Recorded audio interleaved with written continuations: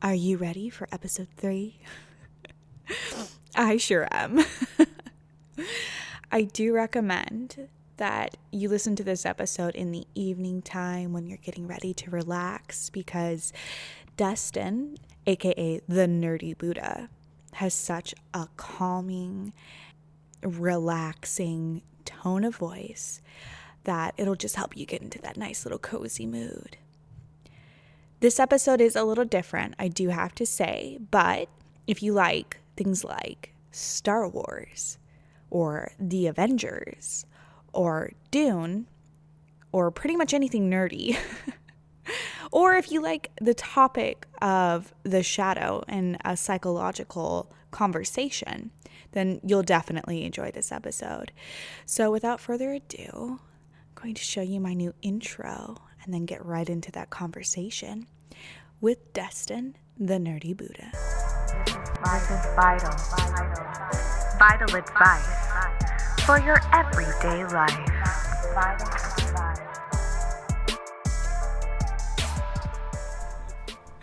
All right, today we have a special guest, my friend Dustin.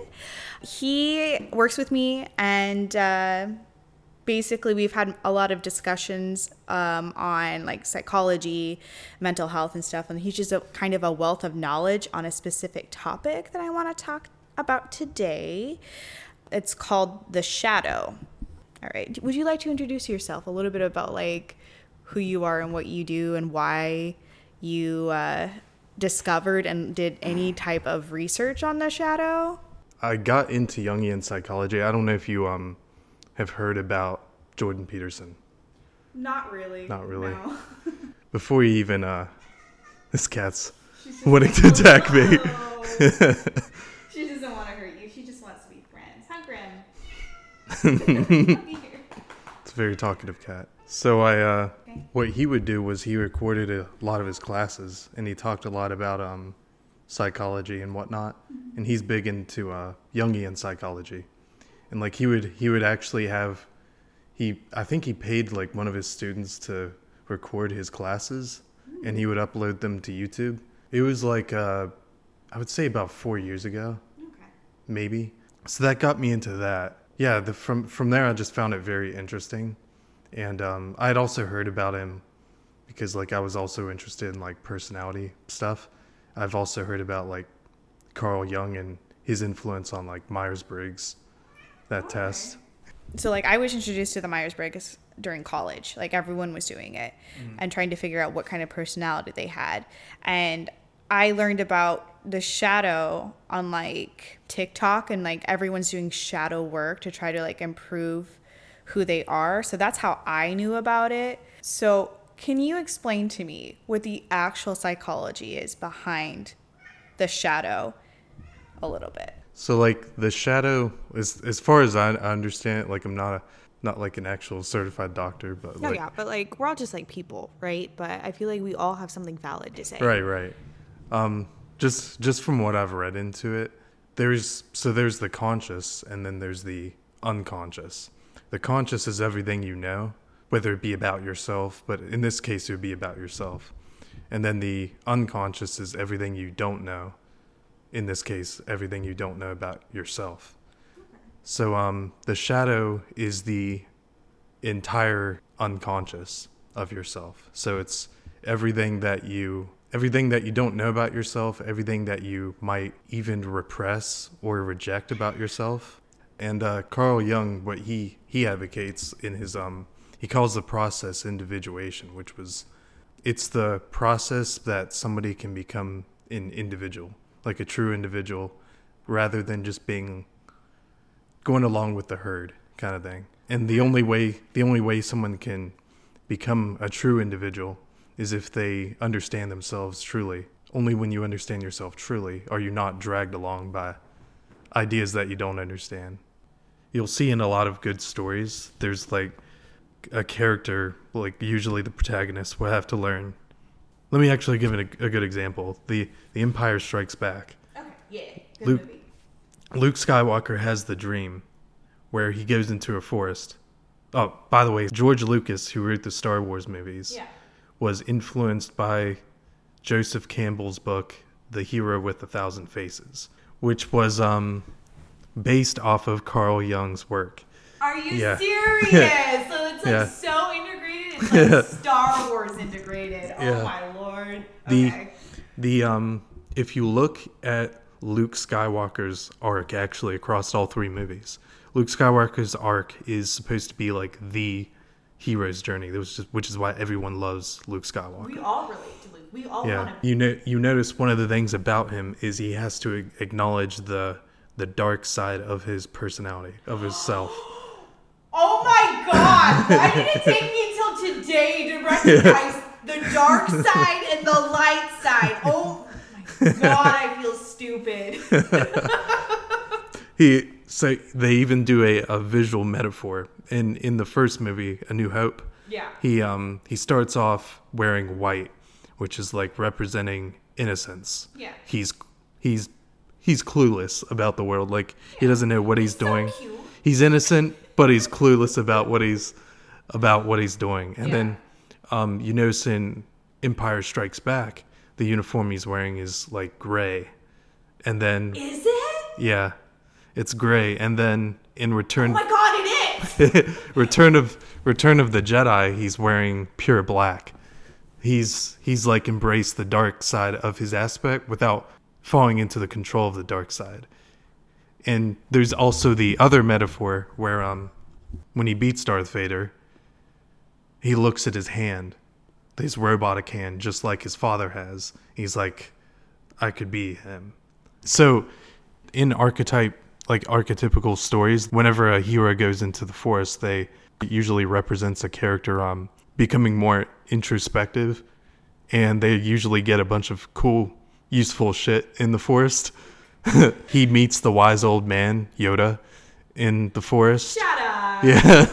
And he has the one vision where he confronts Darth Vader. He slashes open the Darth Vader's helmet, and inside the helmet is Luke Skywalker's face. Yeah. He realizes, oh shit, this could be me. So my question is, how does that relate to like the Myers-Briggs personalities?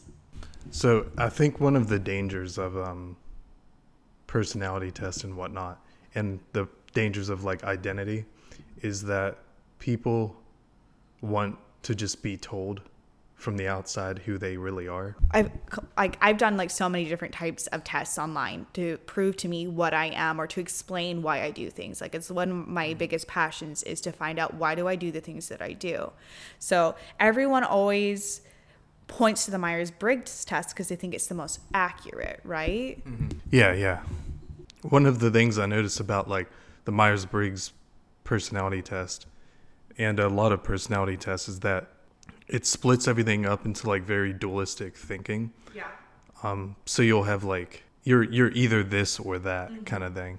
Like if you scored 51% on thinking, you would just think you were a pure thinker and never feeling. Because one of the concerns with that is that you could potentially repress the aspects of yourself that it doesn't label you, because you, to use like Buddhist terminology, you like cling to this particular identity. Whenever you do that, you can't really escape that. To me, that's what the Jungian aspect of it is. But it did influence it, like with archetypes and whatnot. But the concern that I always try to keep in check is that somebody can identify too strongly with archetypes. Mm-hmm. Graham, hello, honey. What's going on, hun? Do you feel like you have a shadow?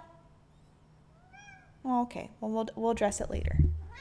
Oh my goodness. She's fully integrated. She really is. She's like, I'm so well informed. Let me tell you, I went to college, PhD. So what I have been like looking into, like in regards to the shadow, like shadow work, right? What is that? And I think the way that I learned about it is probably somewhat to do with what you're referencing about like the danger of like looking into archetypes and putting yourself into this box of this is what I am.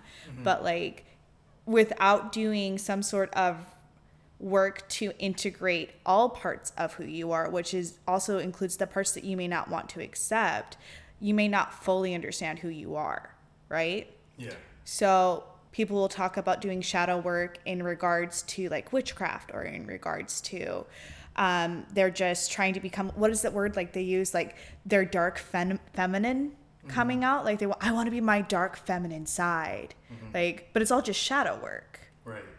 So The anima archetype would I don't know any so of this. okay, so the anima archetype in Jungian psychology is like in a man it would be his feminine side. Okay. And so say you have like this guy who's like, he's been taught since an early age that he needs to be this macho stereotypical guy. So the anima would be like the everything that he rejects because he's told from an early age, like, oh, that's feminine or girly or whatnot.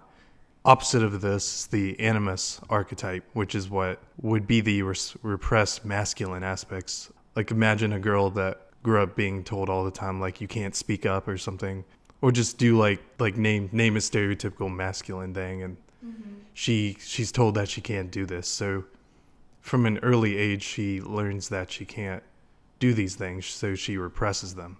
She labels them, whether she knows it or not, as bad. The feminine traits become like exaggerated, and the masculine traits are still there because you can't get rid of who you are. So they come out in unconscious ways, in ways that you can't control. And you'll see this anytime you're dealing with people and there's like a random outburst of anger or whatever. That's basically their shadow, and they have no control over it. Oh, keep going. Yeah. That the reason that happens is because they've repressed these aspects of themselves, and when it suddenly comes up, they don't know how to control it because they reject it in themselves. So like they'll say, oh, I never freak out, I'm always nice to people, and then suddenly One day not so nice. it comes out. They're suddenly less than nice one day. So would you say that, like, I guess in almost like a Buddhist or in any type of theology idea of like, it's none of it, it's everything but also none of it, it all is just can be put down into what Carl Jung what Carl Jung has coined of different aspects of a person, right? I don't remember what all of those are, you're gonna have to tell me. But so when we are looking at like that's feminine, that's masculine, what we should actually be looking at is that's human. Yes. I love that. Because if you don't accept everything as it is, you can't affect on what it is. I So love that's that. that's a good way to sum it up, I'd say. If you can't accept an aspect of yourself, you're gonna have no control over it, and it's always gonna keep coming back. For right now, like, can you like tell me the other sides of like the shadow? Like, what is other than the shadow, right? The opposite of the shadow is the conscious. As you make yourself aware of more aspects of yourself, so like as they come up, you don't repress it or reject it or try to control it. By doing that, you bring the unconscious into the conscious, and so now you become more aware of yourself. Okay. So what does that actually do for us? Like, really, I know what I have in my shadow, and I know what traumas I had that made me want to hide them away from my conscious mind. But what actually happens to us if we do acknowledge them and like make them a part of who we are? So I guess to go back to the previous example, like the guy that can't control his anger, he bottles it up, and then when it does come up, he rejects it because he doesn't want to accept that it's a part of himself. If he becomes aware of that and doesn't hide away from it, most people, if they have like an outburst and you confront them about it, they'll try to make an excuse. They might even deny it ever even happened. I've actually seen that happen, where like it's so repressed that they don't even want to acknowledge that it happened. That's the place you don't want to look, kind of thing. You don't want to look. Yes. Yeah. When we originally started talking about this, we used a whole bunch of different metaphors. We were like, the shadow is like all these things. And like, for me, like the shadow has always been what I thought of from the book, now the movie Dune, when Paul takes the spice. He's the only person who can, in that conscious mind that the Bene Gesserit use, go to a place that no one will look. It is this scary place. They can look into like the future. They can predict things. They can have premonitions. That's what normal Bene Gesserit witches can do. But Paul can look into the future and the past and all of that scary things that they won't even look at. That's what the shadow does. And what I think is like a good example, honestly, because what that does for Paul is that he becomes way more in control of who he is. I guess, like, in a way, understands his generational traumas and therefore understands why he has certain things that he does, and he can control that better. And he almost becomes more than human once he's gone to the place that no one will look. So that's what I thought of, and then you thought of. Yeah.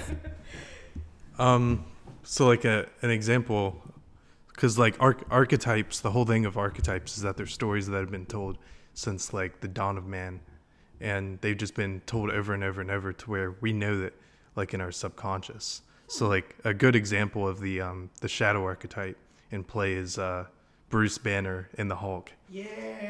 In Marvel. Yeah. Bruce Banner is like he's the very mild-mannered.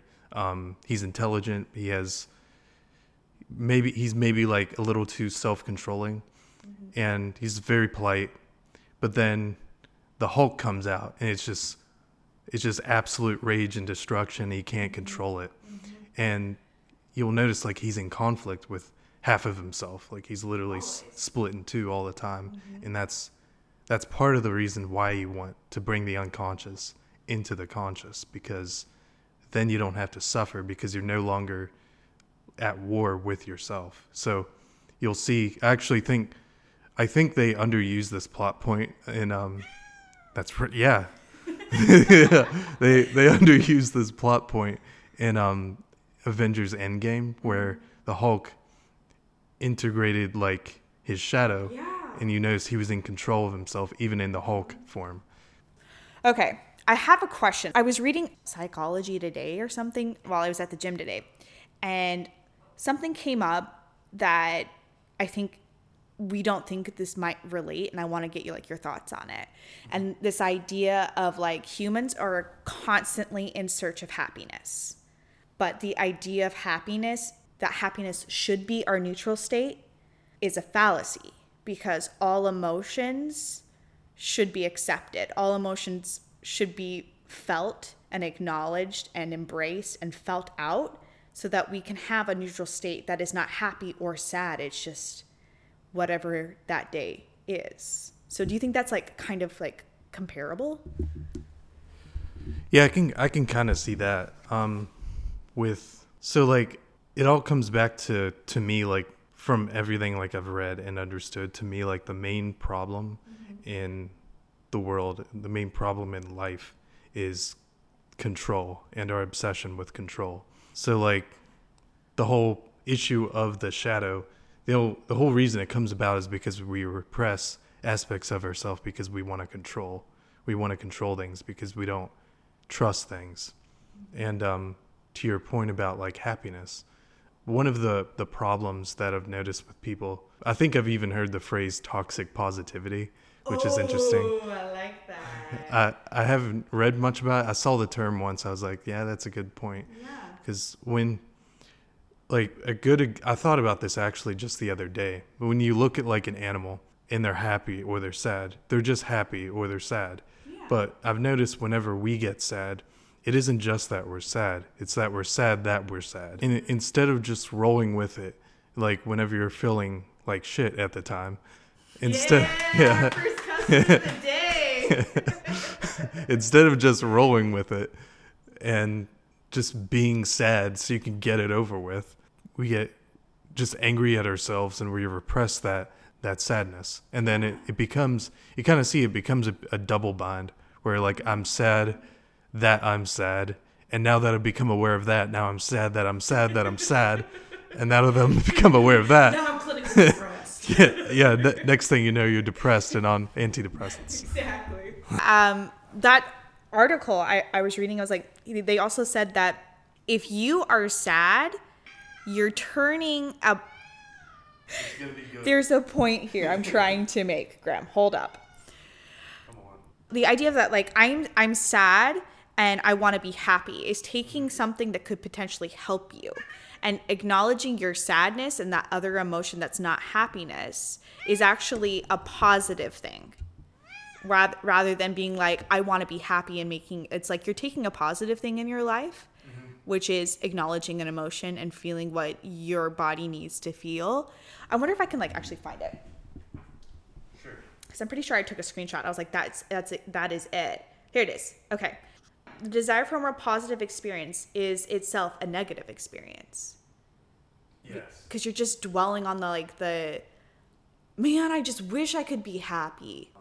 I think it was like a quote from a war movie. I can't remember what it was, but it was like they were commenting on how someone was brave for doing something because he had no fear. And then like a guy responds, he's like, no, he's brave because he had fear, but he did it anyway. Like, you can't be brave if you don't have fear. Yeah.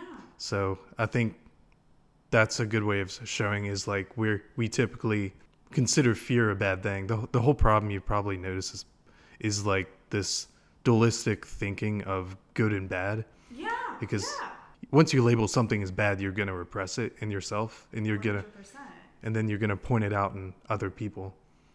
So if you're able to embrace your fear and notice it and be at peace with the fact that it exists. Yeah, that it exists, that you have fear. Then you're like, okay, I'm afraid, but I know it needs to be done and I'll do it. You took something that could potentially have brought you down and turned it into a positive experience. Accepting the negative is a positive experience. Yes. I love that idea. And I think that the people that we look up to the most, at least what I look up to the most, are the people that feel their feelings. Mm-hmm. I mean, like, I love happy people and I look up to them, but I also love the people that say, you know what, I'm not having a good day. Because it makes me want to bond with them. It makes me go, I have bad days too. Okay, so I have my own experiences with trying to bring the shadow forward. And we'll definitely talk about them because, like, honestly, when I figured out that's what it was, I was like, I've been doing this in therapy and I had no idea.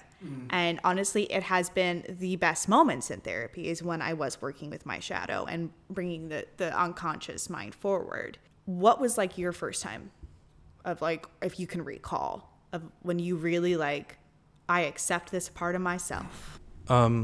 So one of the things I noticed, and I learned this from it was actually Alan Watts that said that Alan Watts is somebody that like studied he studied things like Buddhism and Taoism and all that, and he apparently met Carl Jung himself. Oh, okay. and he said one of the things he knows about Carl Jung was that he could be anxious and not at all be upset with himself for being anxious. How did he do that? Yeah.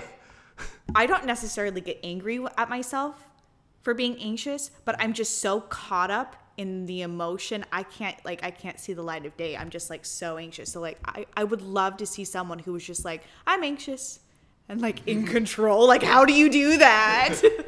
It's just like, this is fine kind of thing. I'm just anxious, guys. It's fine. It's just a panic attack. Everyone is fine. I'm only dying. It's fine. But let me think of the way he put this. Alan Watts. He said that Carl Jung discovered that to the degree that we criticize and condemn others, we are to that same degree either guilty of it ourselves or we're capable of it. In psychology, this is what you call projection. We've all heard of projection. Yeah.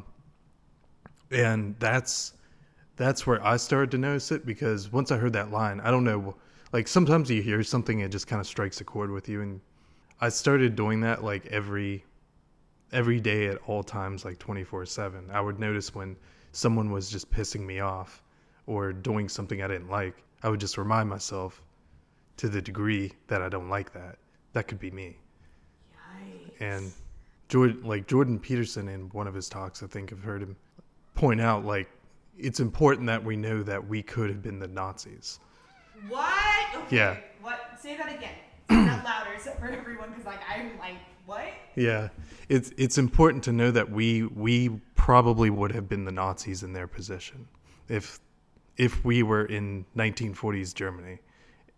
And most people don't even want to approach that because, like, we don't want to be that. Yeah, we don't want to be that. Like, who has ever been like, other than like, I guess like the people that are, I just feel like are ignorant to the truth, my personal opinion. Whoever wants to be coined as one of the biggest bad guys, the supervillains of all history. No one wants that. But at the time, they didn't know what they were. In the eyes of almost everybody, they think they're the good guy. Stalin thought he was the good guy. Hitler thought he was the good guy. But that's what I started doing.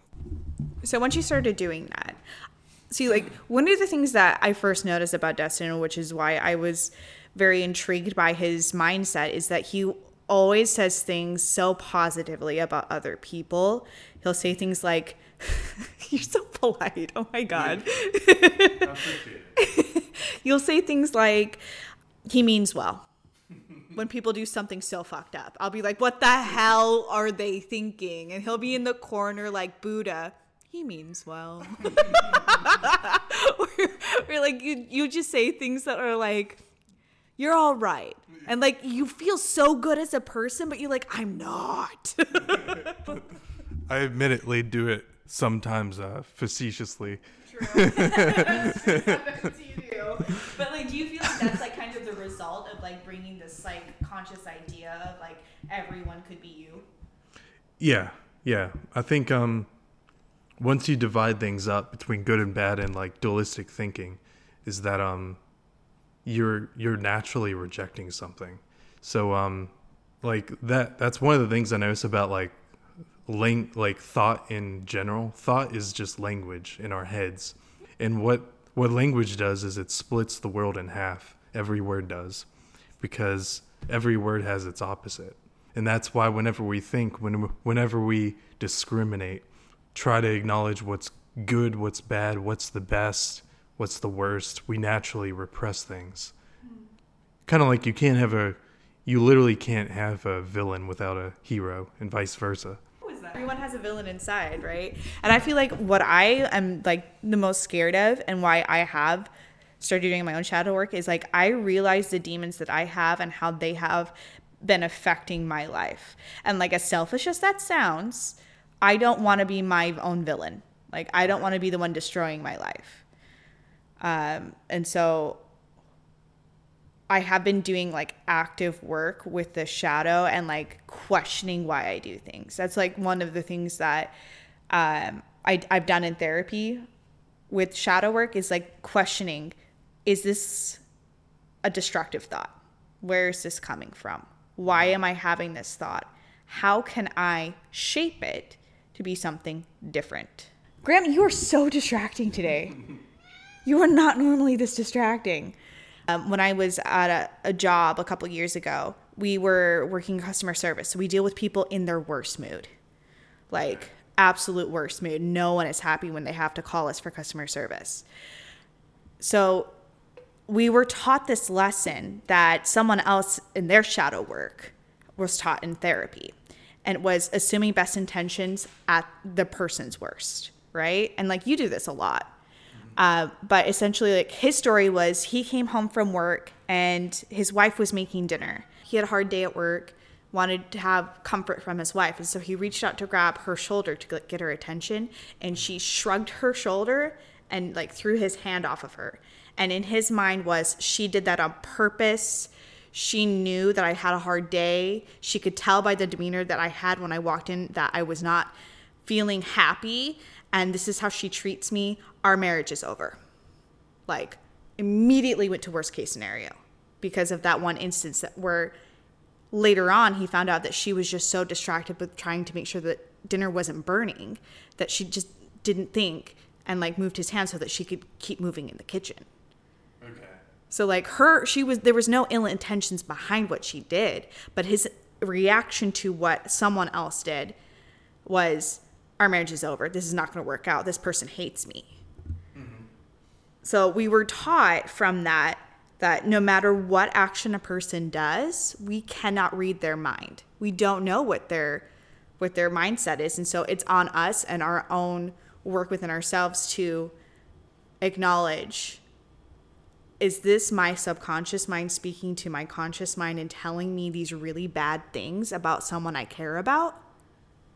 Because that's not accurate and I don't know. Like the idea of like, I don't know and I can't project that idea, like you said earlier, projection, onto someone else based on whatever preconceived ideas I have in my subconscious. Like, there was so much more empathy in that job after we had that like change of mind. They're more human then. Yeah, when you work with someone through their worst, they connect. They, not all the time, but sometimes they'll come to appreciate that. And it's kind of like what Jesus said. I noticed in like the Bible, he says, they know not what they do. And I think that if people knew what they were doing and realized it wasn't in their own best interest, they would stop doing it. I feel like I went on a tangent there, but totally I have no script here, so I'm improvising. It's fine. Like I honestly was like, I have some questions, but I know that he's gonna say some brilliant things that are gonna take me off. But like, nah, I feel like that was all valid, and like it made me think about honestly relationships. How many times have I been like, he's ignoring me on a text message that he's left unread? That's more than likely me projecting what I would do. And I'm a part of that environment. I create that field of my thought patterns. And like my relationships, we have way more control over how our day is going to be than we give ourselves credit for. And we have way more control over our relationships than we give ourselves credit for. Because you were the only person you will have for the rest of your life. And so most of the time, even if you have a partner, you're spending it only with yourself. That's it. It's just you and your brain. Mm-hmm. That narrative in there is a lot of our relationships is us interpreting what they're doing based on what we can understand and how our environment influence those thoughts. I still have a lot of work to do. I have so much work to do, but like I'm conscious of it. So outside of like this sphere of just like doing research, have you done any type of journaling, or like, is there like a special part of your shadow that when you discovered it, it like changed everything?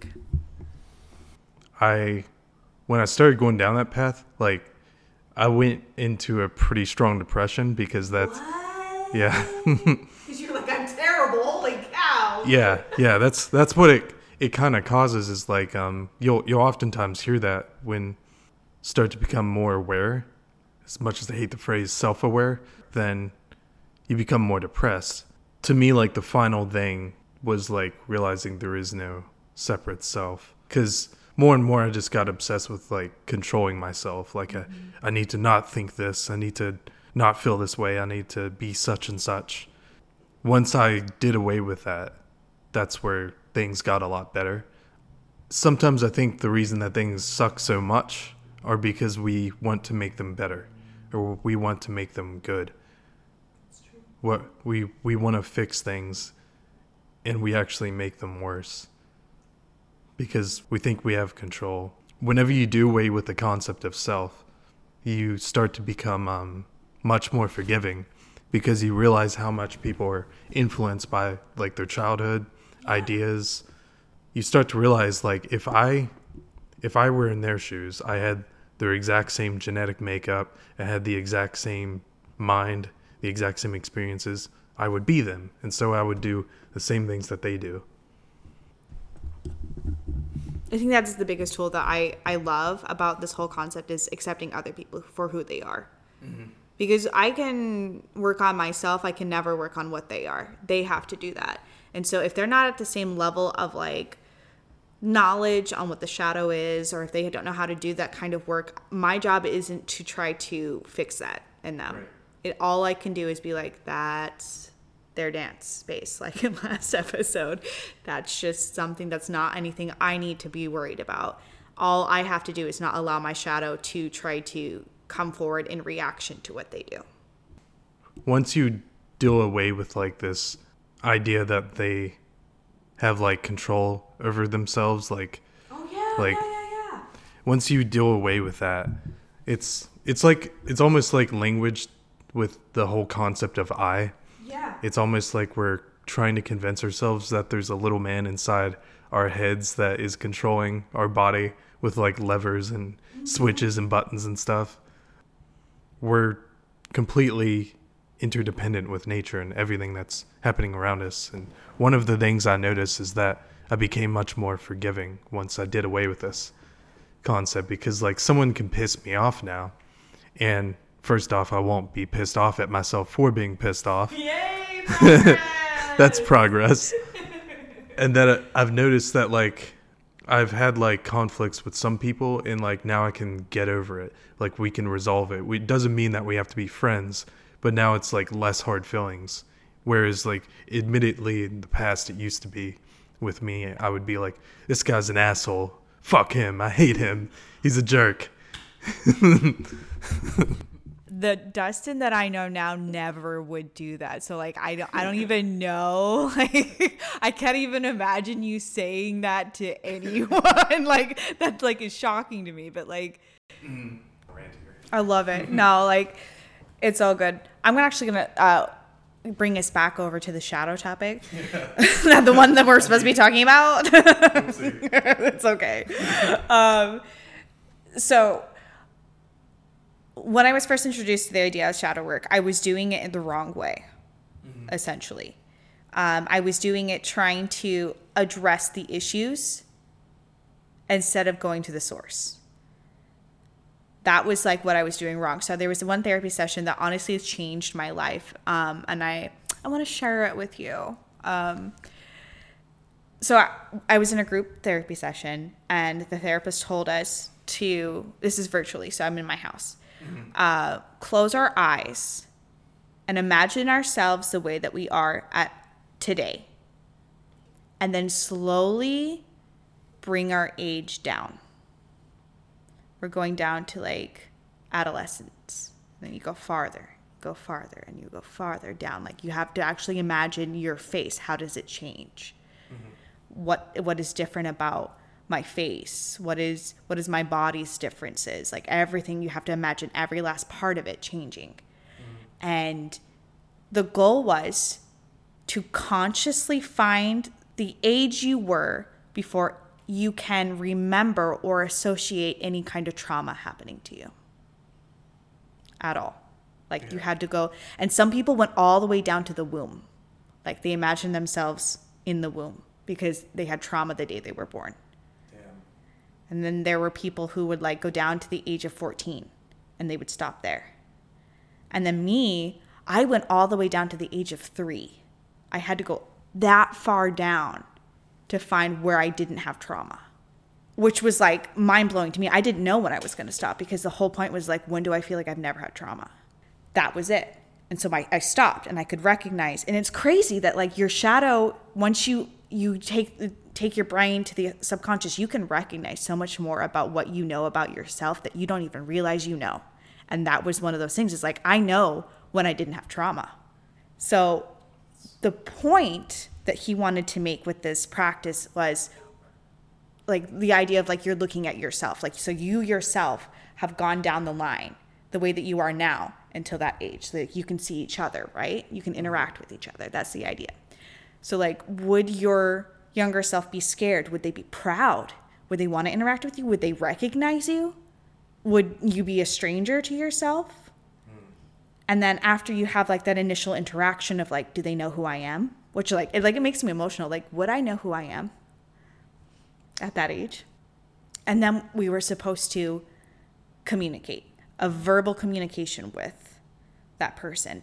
Would they talk to us? What would they say? And what would you want to tell your younger self? It was like no guidance beyond that. Like there was no like, you need to tell them that how much you love yourself. You need to have like such a positive conversation. It was literally just let it happen. It was important for me at my age to see that 3-year-old and remember that's where it started. Yeah.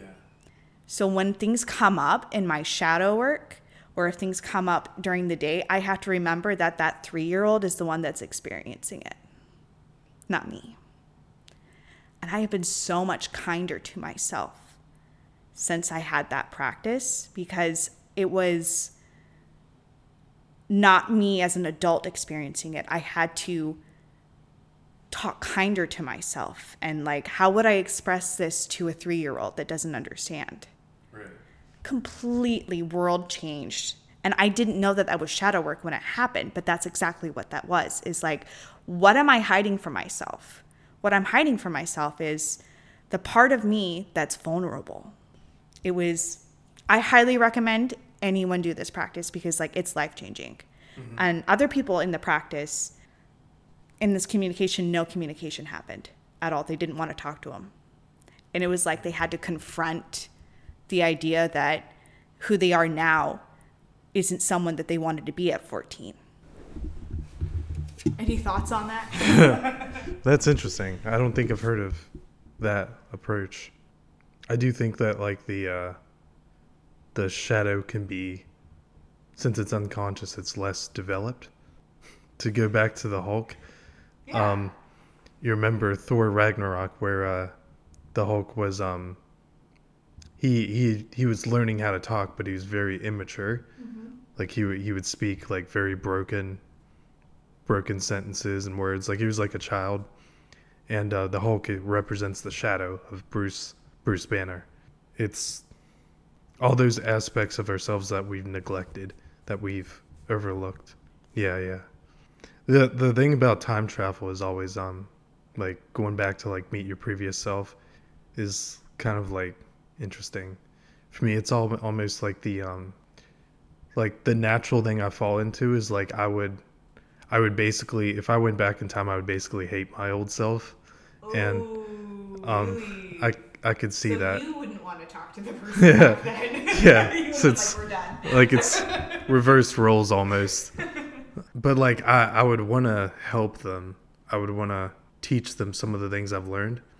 But then like I thought about more as like, but these experiences that I've had are how I've learned. If some terrible things haven't happened, then I wouldn't be where I'm at now. I wouldn't know what I know now. That's something I've thought about before. When you think about addressing the shadow, does it scare you? I want to say no now, but we reject like all the bad, right? Yeah. Everybody listening can probably tell by now I'm a nerd. Yeah. By what I'm referencing. So and without spoiling anything, because it's still going on now, Attack on Titan is basically that. So like spoiler alert to everybody listening. Attack on Titan is like I think it's 3 seasons, and we're on the 4th now, the final one. The ideas in the 3rd one, they show you from the Eldians' perspective of the war, and how they're controlled so much by their lack of information about what's going on. But they did a really interesting like narrative shift in the final season, where suddenly now we're showing it from the other guy's side. And I think that's very, very interesting, because like it makes them human, and you start to realize that both sides are just human, and they both view each other. They literally view each other as monsters. They even use the word. Who is someone that you know who has fully accepted their shadow side and have become their dark feminine, or whatever, like the concept that the society is trying to put it on it, like the idea of like your conscious and subconscious now are working together? Can you think of like anyone? And you don't have to know them personally, just like Anyone I know personally? you could be someone you know personally, that's totally fine. But like if you don't, like just like anyone like at all. Not Carl Jung, that's a cop out. Cheating. Eckhart Tolle, he's pretty good. He wrote that book, The Power of Now, which is a good book. The person I think of that like they might not have consciously done shadow work, but they are very well rounded and balanced in their conscious and subconscious, and that's Sadhguru.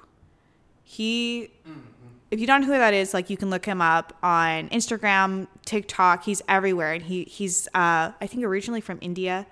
And he just, everything he says speaks on a level of such awakening and acceptance of the fact that he's imperfect. It's like so like amazing. Like, he did like a special with Gordon Ramsay, and we all know how Gordon Ramsay likes to be like fiery and like point people's flaws out, essentially, and flaws in their logic. Like, that's how he has made his name for being Gordon Ramsay, is being so antagonistic towards other people. And Sadhguru was trying to show him the benefits of being vegan, because he's vegan. And Gordon Ramsay was just tearing him apart and like talking down how terrible it is. And Sadhguru just turned to him. He says, "You're having fun, so I'm having fun. I can see you're really having like a lot of enjoyment out of this. So like, it makes me happy." Even though he's like totally trashing him, he was just like, "I like that you're having fun. I don't care what you say about me." And it was like the most balanced reaction I've ever seen anyone to what Gordon Ramsay does. And it almost changed Gordon Ramsay's approach, like almost immediately. Yeah, I think like a good way to sum it up is like when you kind of get into this mindset of like selflessness, which I keep using that phrase, but like it, and the topic is like the shadow and whatnot. Yeah. To me, selflessness is the goal of individuation process. Getting out of your head. Which is, yeah, getting out of your head. Shadow work leads to selflessness to me. One thing I do want to emphasize is that though we are not separate from our environment, we're strung along by ideas that influence us and control us, like being told repeatedly that this other race or these other people are monsters. Yeah. I do think confronting your shadow and embracing it, making it a part of yourself in the same way that Luke Skywalker did, is how you truly make yourself an individual. Oh, I love that. And but like, is that a good thing though? Should we try to be an individual? Most people, when they think of like I'm independent individual, it's very egoic, like identity. Whereas like here you're like, you're an individual in the sense that you're no longer fooled by the illusions of thought. You're no longer strung along by thoughts. I love that. This was what was I was raised Christian, but when I got into Buddhism and Taoism, I noticed that it was less about good and evil and more about illusion and awareness. And when I came back to Christianity with what I learned from Buddhism and Taoism, I actually found myself understanding Christianity more. Yeah. And I don't dislike it. Like, I still like Christianity. Mm-hmm. And it's kind of weird. Like, I think all religions are describing like the same truth. I agree. In different words, different cultures. Mm-hmm. They just use the words and languages that they have to work with to communicate it, because words are really just like a finger pointing to something. All right, so I'm going to let you plug yourself. Okay. We've talked a lot. We've officially killed the topic. Essentially, we've talked about everything. So like let me know where like we can find you on like social media, on Stitch. What am I saying here? Twitch. Yeah, you know. Just let us know. So right now the only social media I have right now is Twitch. So you can find me on there as Delta Victor 7. That's DELTA VICTOR 7. The number, not spelled out. When do you stream? I usually stream at 2 p.m. I think it's Eastern time here. Eastern time, yeah. Eastern time. Eastern time. So like every Monday, 2 p.m. Eastern time. Great. Awesome. Boom. Wonderful. Okay. Thanks again for coming and like bringing your knowledge. I really do appreciate it. You have a wealth that I take from. And again, don't forget to follow Dustin if you want to watch some crazy, awesome streams from a man who's basically my personal Buddha. Okay. See you next week.